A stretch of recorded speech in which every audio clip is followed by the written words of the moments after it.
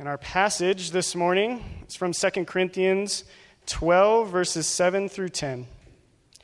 So to keep me from becoming conceited because of the surpassing greatness of the revelations, a thorn was given me in the flesh, a messenger of Satan to harass me, to keep me from becoming conceited. 3 times I pleaded with the Lord about this, that it should leave me, but he said to me, "My grace is sufficient for you, for my power is made perfect in weakness. Therefore I will boast all the more gladly of my weaknesses, so that the power of Christ may rest upon me. For the sake of Christ, then, I am content with weaknesses, insults, hardships, persecutions, calamities, for when I am weak, then I am strong." This is God's word. It's true, and it's given out of his love. You guys can be seated.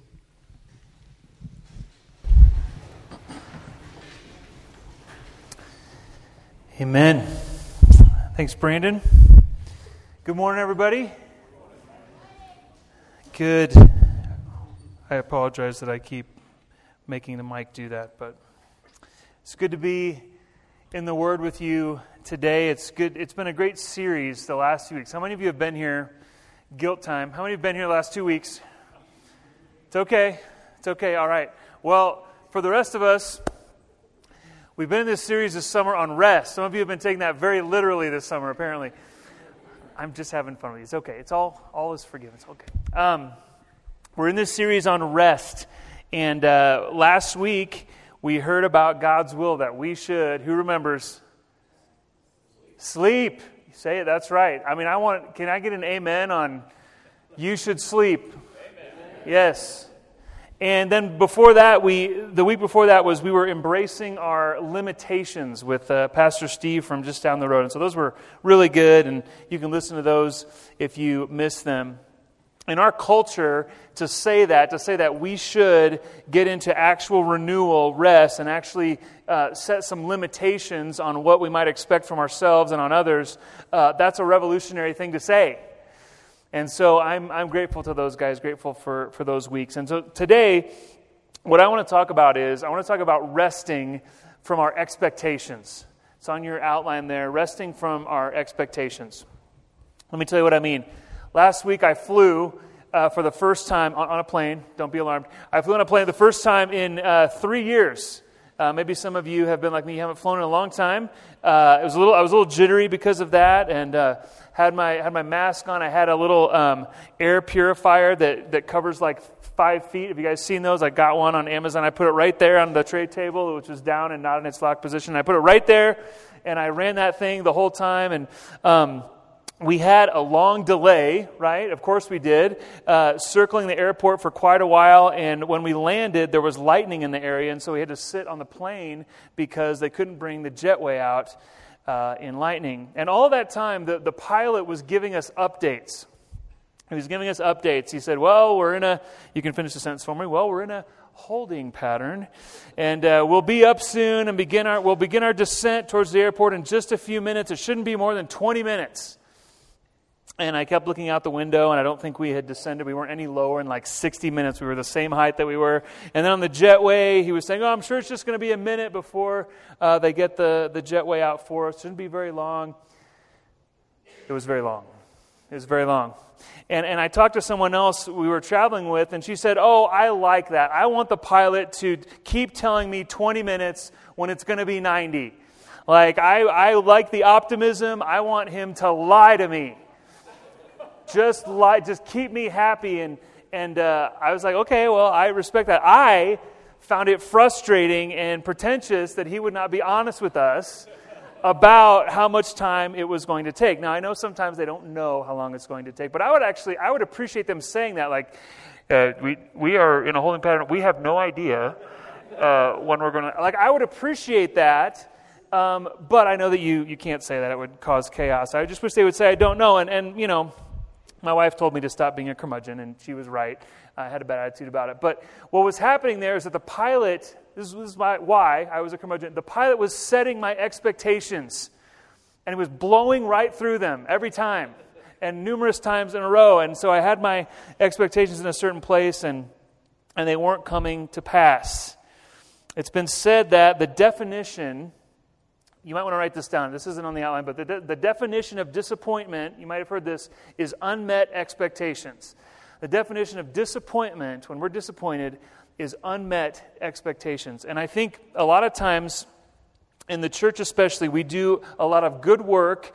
We want to lament. We want to grieve losses. We want to process things that have hurt us with someone else, certainly in community, maybe sometimes with a therapist. We want to get into that unmet part of the phrase, unmet expectations. The unmet part, we want to dig into that and what's been going on in our heart and what's gone wrong and why are we sad, why are we lamenting because our expectations have been unmet. And we need to do that. That's a good work. We need to bring that into community and tell those close to us and process that and reflect on that.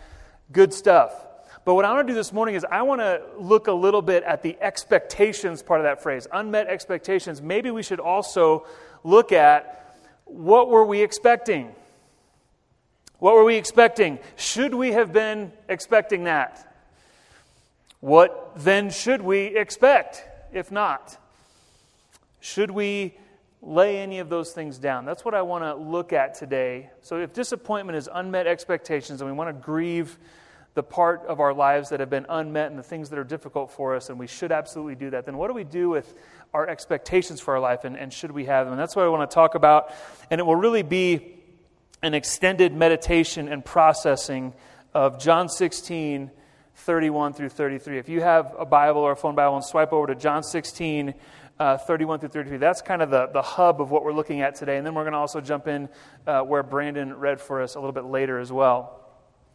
So, John 16 is the last words that Jesus spoke to the disciples. Those 4 chapters of John, 14 through 17, the last words that Jesus spoke to the disciples right after he was betrayed.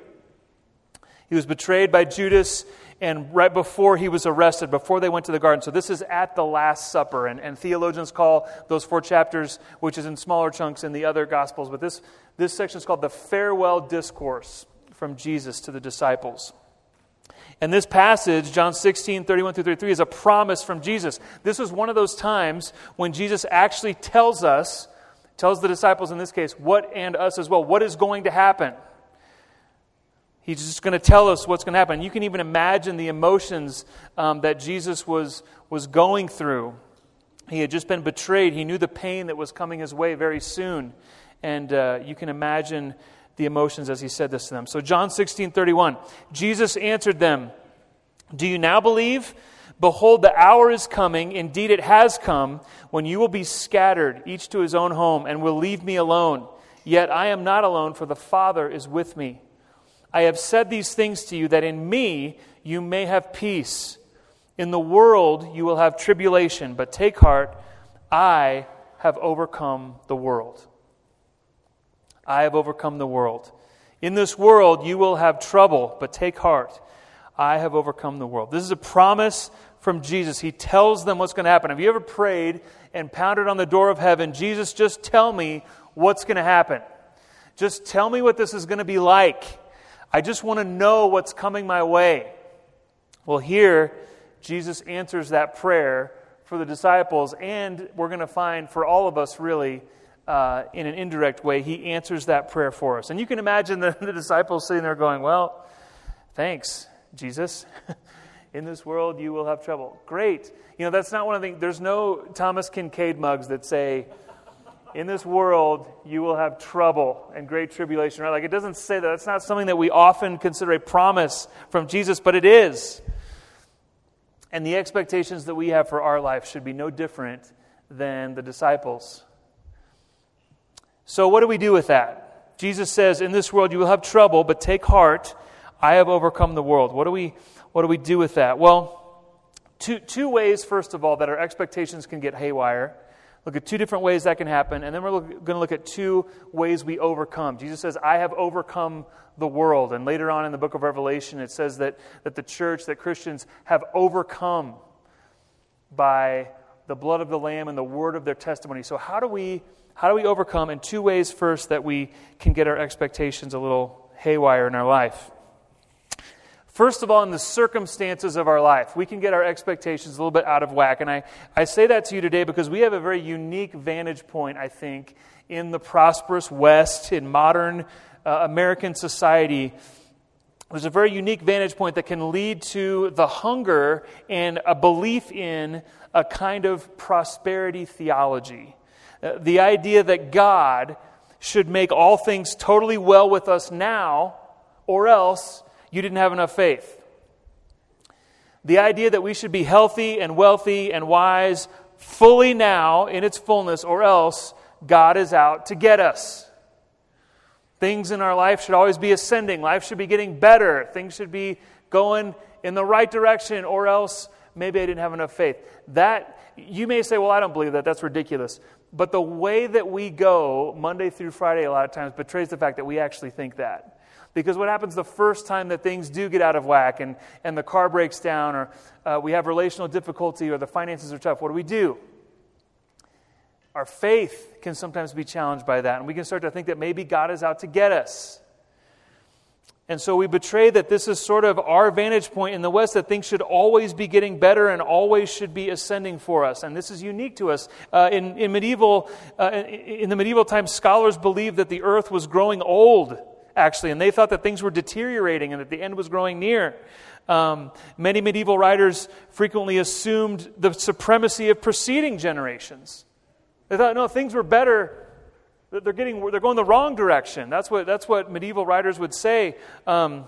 Two historians, Paul Meany and Marion Toupé, say that today progress has been so consistent that it can seem just inevitable. We always think we're going to be progressing, whether it's new pharmaceutical drugs, the new, better iPhone, cheaper holidays. People expect things to be getting better. But pessimism then seemed to have been the norm for much of written history.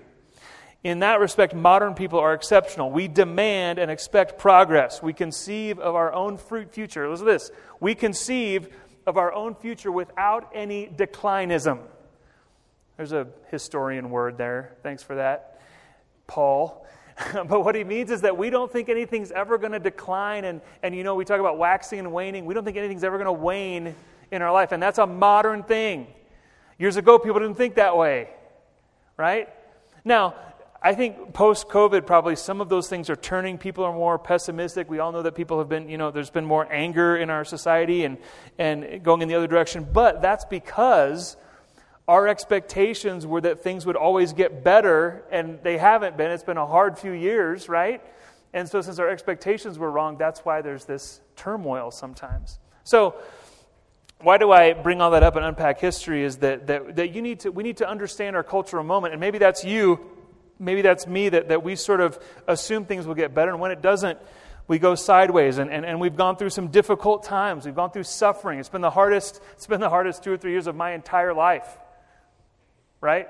And when we go through that, we can sort of lose track of where we should be. Maybe it's been relational tension in your family. Maybe it's been a bad breakup. Maybe loneliness, COVID stuff. A lot of us have gone through death in our families and ones we love. What do we do with that? Well, let's remember what Jesus promised us, right? First, let's remember what He promised us. John 16:33. I think I have it on the slide for us, that in this world you will have tribulation, but take heart. I have overcome the world. And right before that, He says, or notice that in me, I have said these things to you that in me you may have peace. And so what Christ is offering us is His presence, that He's with us, peace through Him, and that's how we overcome. He says, I have overcome the world. How does He pass it on to us? Through His presence. And so I invite you today, maybe even you scribble on your notes, but as you think through this week, think about the worst or hardest time in your life. It could have been in the last few years. It could have been long before that. Think about difficult times in your life and re-narrate that with the truth of John 16:33, that Christ was there. I think Christ wants us to, if we have this view that like God neglected us and God abandoned us, and again, if our life hasn't been going upwards and things are not where we want them to be, maybe I'm just a failure and I don't have enough faith. Christ wants us to re-narrate that thinking with the fact that no, He is with us. He is with us in me. you will have peace. He has overcome. In that moment, in those difficult times, Christ was caring for you. He was sustaining you, Colossians says. He is intimately with us. The Psalms say that He keeps our tears in a bottle. In other words, He keeps track of all the difficult things in your life. It says elsewhere, He stays with us in our tossings. Some of us don't sleep well. Right? Last week was frustrating because we would really like to sleep better than we do, and we just don't sleep well. Some of that is physical stuff that gets harder as you get older. I can testify to that. Some of that is emotional stuff. And it says in the Psalms that He is with us even in our tossings. The Bible's not some ethereal book that sort of operates on this different level and doesn't hit us where we live. Don't believe that if you think that. No, Christ is with us even in our tossings. When we can't sleep, it says He's with us in our wanderings. He keeps our tears in a bottle. God has not forgotten the pain in your life. Sometimes it's hard because you think everybody around me has forgotten what I went through. Yeah, they were there for me for a little while, or people in my family who know what I've been through, they don't really bring it up anymore, and maybe they just forgot what I've gone through. Christ has not forgotten. In fact, He was there with you. You are here today because He sustained you. That's why you're here. So He was with you. He's sustaining you, overcoming the world. John 16:33. He was there with you, overcoming. Garrett Kell said this. I believe we have this quote. Bitterness enslaves you in yesterday. Anxiety enslaves you to tomorrow. Jesus gives peace for today. And that's what he said. So when we focus too much on what happened, we can become bitter. When we focus too much on what we don't know about what's going to happen, we can become anxious. Jesus is giving you peace right now with you here, now. And part of the farewell discourse, part of John 14 through 17 is that Jesus says He's going to leave us the Holy Spirit. He's going to leave the Spirit with us. Why? To comfort us, encourage us, to sustain us, to keep us in any kind of time. This is the world that we find ourselves in. This is the story that we find ourselves in. God with us. Don't believe any other story. Right? God's abandoned you. God is unkind. God is out to get you. God only has hard things for me in my life. God hates me. God really just doesn't enjoy me. He tolerates me. That's why Christmas is such a revolutionary event, because what we remember so often during Advent is Emmanuel, God with us. And He's still with us, and He's with you. His presence is with you. And maybe part of coming out of these last few years for you and for me is going to be that, just turning back to Christ in humility, remembering those times, entering back into some of those places, painful places, and remembering that Christ was there and He brought you through it. Maybe you should do that. You should do it in community. Maybe some of us should do it with a therapist. And remember, go back to those places and remember that Christ was with you. And so our expectations for the circumstances of our lives can get out of whack. We can start to have expectations that maybe we shouldn't. And the cure for that is to remember that Christ was with us. And so when things didn't go like we wanted, He was there sustaining us. Second way I think expectations can get out of whack with us is the expectations that we put on ourselves. We can get so frustrated and discouraged with ourselves. Why am I not further along? Why haven't I figured this thing out yet? Why am I not, getting an A+ at life like I thought I was going to be? My friends are doing better than I am at life.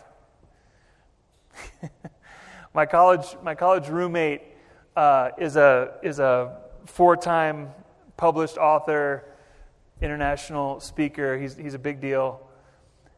Constantly doing better than me all the time. And sometimes that can get to us. I hate it that I still struggle with this or with that. We can start to think that, why am I not further along? My expectation is that I would be further along. And that brings us to where Brandon read from this morning in 2 Corinthians 12.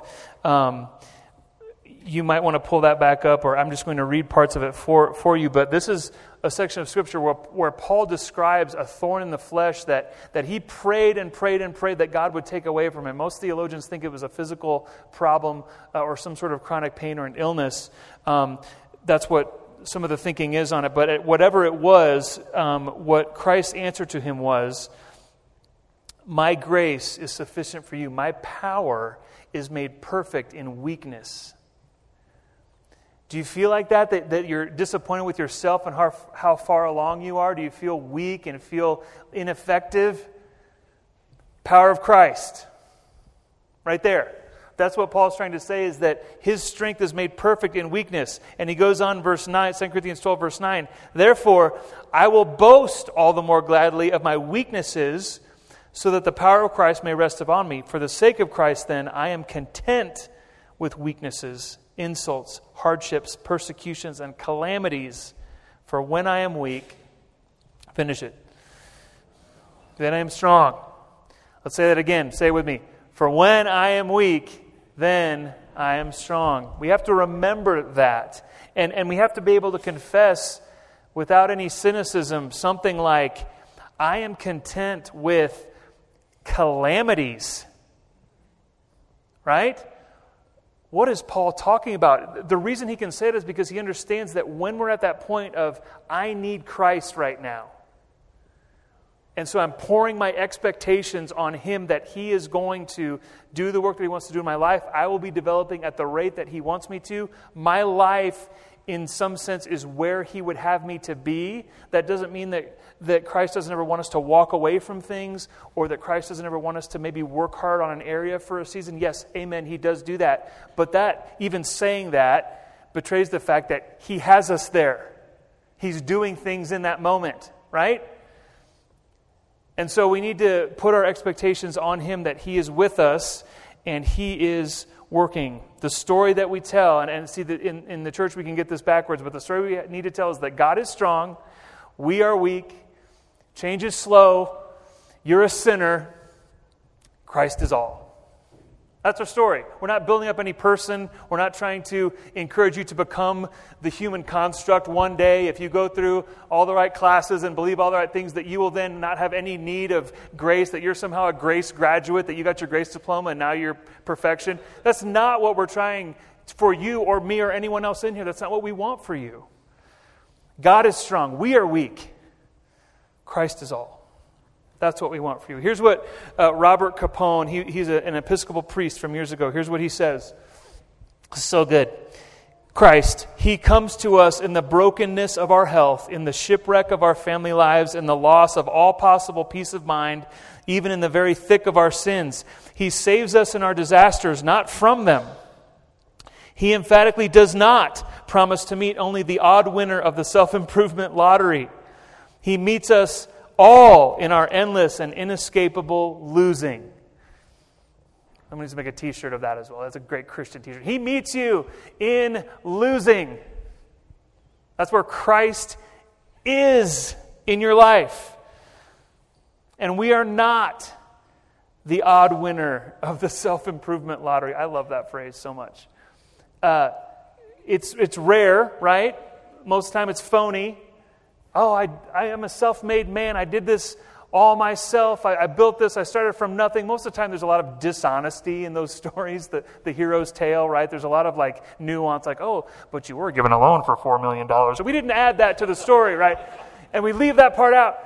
But I love that he says that's not where Christ is meeting us. It's only in the people that have improved and the self-improvement lottery. No, He meets us in our endless and inescapable losing. By the way, that's a Christmas quote. That I found that he said that around Advent, and I love it so much. And that's why we often corporately confess our sins in church together. That's why we do that. That's why we pray that God would be great and we would be needy, because we are not those people, the winners of the self-improvement lottery. It's important for us to remember and come back to that reality that, like the Apostle Paul, which if you were going to do a top 5 list of all-time Christians, if anyone would be foolish enough to do such a thing, Paul would probably be on that list, right? I think Apostle Paul would make top 5, maybe top 10. He says, when I am weak, top 5, when I am weak, He is strong. And so we want to be like him. We want to be like Paul and let that be our story. So our expectations can get out of whack that we should be further along, and that frustrates us that we're not further along. Then we can get upset and disappointed because we're so upset that we're upset, that we're not further along, right? And we can also be upset that our circumstances have not gone the way that we wanted them to go. And so we should remember John 16:33, that in this world we will have trouble. But take heart, I have overcome the world. There's great hope in that. There's great hope even in what we just looked at there for a minute, that life is not based on our progress, on our expertise, on our physical condition. Praise God. Most of us are not ascending in physical condition. As you get older, it typically doesn't go that way. For you younger folks, I'm sorry, I'm bringing bad news to you. It typically doesn't go that way, right? That's not what our hope is in. It's not based on our progress or on our expertise. It's not who we are. It's whose, W-H-O-S-E, whose we are. It's not who we are, it's whose we are. So how do we then overcome those expectations? How do we overcome the disappointment and when things get out of whack for us? Well, I'm going to give two ways that we find in God's Word. One is through hope. And let me explain what I mean when I say that. We can think that hope is sort of a wish. That's how we use the word. I hope that will happen. It may or may not happen, but I hope it will happen, right? Hope is different in the Bible. It's the assurance of things that are coming for us. So in 1 John 3, John says this. I think we have this up here. Yeah, 1 John 3. Beloved, we are God's children now, and what we will be has not yet appeared. But we know that when He appears, we shall be like Him, because we shall see Him as He is. And everyone who thus hopes in Him purifies himself as He is pure. Boy, there's a lot in that passage. You should read that once a day this week and pull out a different part of it and think on it and maybe look up some commentary on it, because it's so rich. Look at that first verse. What we will be has not yet appeared. Okay, John is telling you that you have not arrived yet. Right? I think there's great hope in that. Sometimes, that can be discouraging for us, and that's fine. I understand that. But John is saying, hey, you are not what you're one day going to be. And then he says, we shall be like Christ. We will see Him as He is. And that hope in one day what Christ will do and what He's promised to do, everyone who thus hopes in Christ purifies himself as He is pure. That hope is purifying to us. We are not there yet. We are in a broken world. Things are not yet as they will be. Don't be discouraged. Put your expectations on the promises of God for His faithfulness to us, for His care for us, for His plan and for His purpose. Put your hope in the fact that God's plan for the universe will happen. God is undefeated at getting His purposes done. And that hope purifies us. And so when I say hope, I mean hope in what God has promised to you and I, with the reality that we're not there yet. Look at that first verse again. There is a current reality. It's not just supposed to be, again, discouraging. Beloved, John always says to us in the gospel and in his letters, he calls us beloved. I love that. Beloved, we are God's children now. So there's nothing that needs to be improved there. There's nothing that can be taken away from you there. You are a child of God. You're a son. You're a daughter of God now. But we're not yet what we will be. And so we take encouragement from our standing with God. We take encouragement from His love and His care for us. And then we know that He's still working on us. And by the way, everyone else around you too. So let's give grace to each other. That person that you just don't understand and don't want to deal with, and why in the world are they like that? That person, God is not done with them yet. Amen? Got to remember that. Got to remember that. So don't be discouraged. The other thing I think helps clarify our expectations. There's hope in what God is doing and will do. The other thing is the gospel. And why do I say that? Well, I mentioned earlier Revelation 12:11. It's talking about throughout the church, those specifically the martyrs throughout the history of the church, but also all the children of God who overcame and then are rescued at the end of Revelation. with Christ. And it says this, Revelation 12, verse 11, they overcame, same word from our passage, I have overcome the world. Same word, Revelation 12, 11. They overcame by the blood of the Lamb and the word of their testimony. And that's how the world is overcome, the gospel and our belief testifying to that. So our expectations get put in line by the good news that Christ has rescued us, the blood of the Lamb. We overcome because Christ has rescued us, redeemed us, forgiven us from our sins, made us His sons and daughters. And then our testifying to that. By the blood of the Lamb, they overcame, and the word of their testimony. So saying that, being explicit about that. And so I wonder, some of us who are disappointed in our expectations, I wonder if maybe if you just told someone close to you this week, I just want to tell you, I believe in Christ. I just want to tell you that God's been good to me. And maybe I've been a crab, maybe I've been the curmudgeon on the airplane, I've been upset with everybody. I just want you to know, God's been good to me. God rescued me. I think that would help you. I think confessing the truth of God helps us overcome the world. But I think we need to say it. And of course, we should pray it, we should meditate on it and think on it. But someone close to you, or maybe it would be an opportunity for evangelism, someone not close to you yet, for you to say that. Hey, I just want you to know, somebody at work, I just want you to know that God's been good to me. He's carried me this far in my life, and I'm only here because He's sustained me, or else I wouldn't be here right now. That testimony overcomes the world. That's how we overcome. Christ says, take heart, I've overcome the world, because when our faith stays in Him, when we stay believing in Christ, that overcomes the world. I'm just going to say it to you. Stay believing in Christ. I think maybe some of you here, maybe you've doubted this week. Maybe you've had a rough week. Maybe you've had a rough summer, rough last season of time through COVID. Starting to question things, starting to wonder what this is all about. Can I just tell you, I just want to speak it over you. Stay believing in Christ. Keep your faith in Christ. There's no other name given among men by which we are saved. There's no other name. There's no other way the world makes sense. There's no other reason that anything is here except that God made all of it. Okay? So, I'll get preaching about that. Let me just give you that encouragement. Let that be the word of your testimony. Keep believing and say that to someone. Share that with someone. So hope and the blood of the Lamb, what Christ has done for us. Let me close with this from Tim Keller. He says this. He says, we need a living hope to get through life and endure suffering. A living hope enables us to have both sorrow and joy. Our living hope is an inheritance achieved for us by Christ. And that hope overcomes the world. So we have to have our faith in Christ if we're ever going to make it through when our expectations are not happening and we're disappointed and discouraged and depressed because we have unmet expectations. What do? We put our hope in Christ. I'm going to remind you what we started with this morning. His presence actively and intimately with you. You can always go to Him. Some of our parents told us, you can pray wherever you are.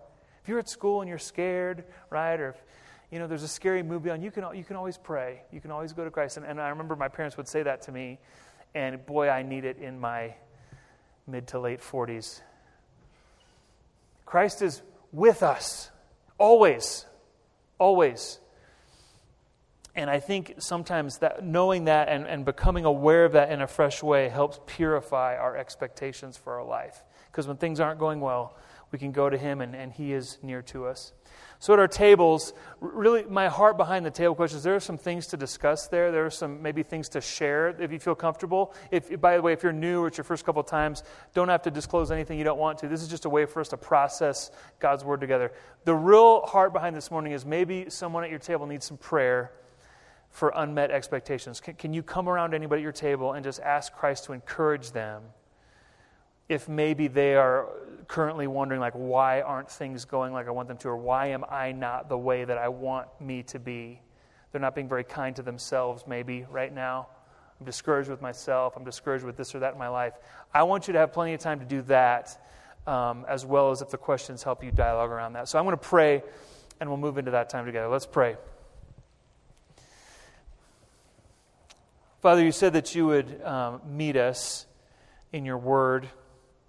And there's been so many encouragements this morning from 1 John, God, that we are your children, and yet we're not yet what we will be.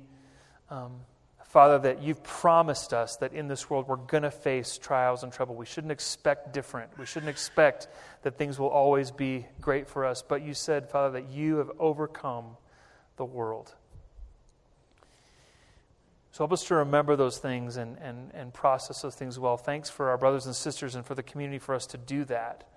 And thanks for your word to bring us back to center this morning. And Father, I pray if anyone here is struggling, if anyone's doubting, Father, your goodness, would you encourage their heart? Would your Spirit meet them in these texts? Would this word come alive to them where they are this morning? It's my prayer for them. And so meet us at our tables as we discuss together this morning. And in Jesus' name, amen. Amen. All right, we are going to transition into our time of communion this morning, which is just another form of worship here at Missio Dei Falcon. We worship in many different ways on Sunday mornings. We worship by singing songs and praises to Jesus. We worship by giving of our time and talents and serving on Sunday mornings. We worship by giving of our tithes and money to the church. And we worship by sitting under the preaching of the Word, which we're thankful for Aaron's message this morning. And one thing that struck me is his definition of disappointment, which was that unmet expectations. And it struck me that Jesus didn't disappoint us, right? Jesus met every expectation of the Father, all the expectations that we had zero chance to meet. We would have failed. We still fail, right? All of us, every single day. But Jesus never failed. He didn't disappoint us. He met every expectation for us. And that is what we remember as we take communion, right? As we grab the juice and the cracker, as we drink of the juice, we remember his perfect blood shed for us. We remember as we eat the crackers, his perfect body that was broken for us. And so that is why we take this form of worship every Sunday here at Missio Dei Falcon. And here at Missio, we also serve open communion. That means you do not need to be a partner of our church to join us in communion. We just ask that you would come to the table if you are a believer and follower in Jesus Christ. If you aren't here this morning and you have not put your trust or faith in Jesus, but the Holy Spirit is prompting you in ways that are new and different, we would love to process that with you guys. We would love to talk with you. We'd love to pray with you if today might be your first time coming to the table. And so myself, my wife Jessica, will be underneath the basketball hoop over there during these last two songs, and feel free to come over. We'd love to talk with you about that. There is different tables set up in the gymnasium that you can go and grab the elements here as we sing these songs. So you can do that whenever you would like. You can take it back to your table. You can take it to a different part of the gymnasium and just partake however you guys feel led to do that. And so I'm very excited to just join you guys in this form of worship as we remember Jesus' perfect blood shed and perfect body broken for us. So let's worship.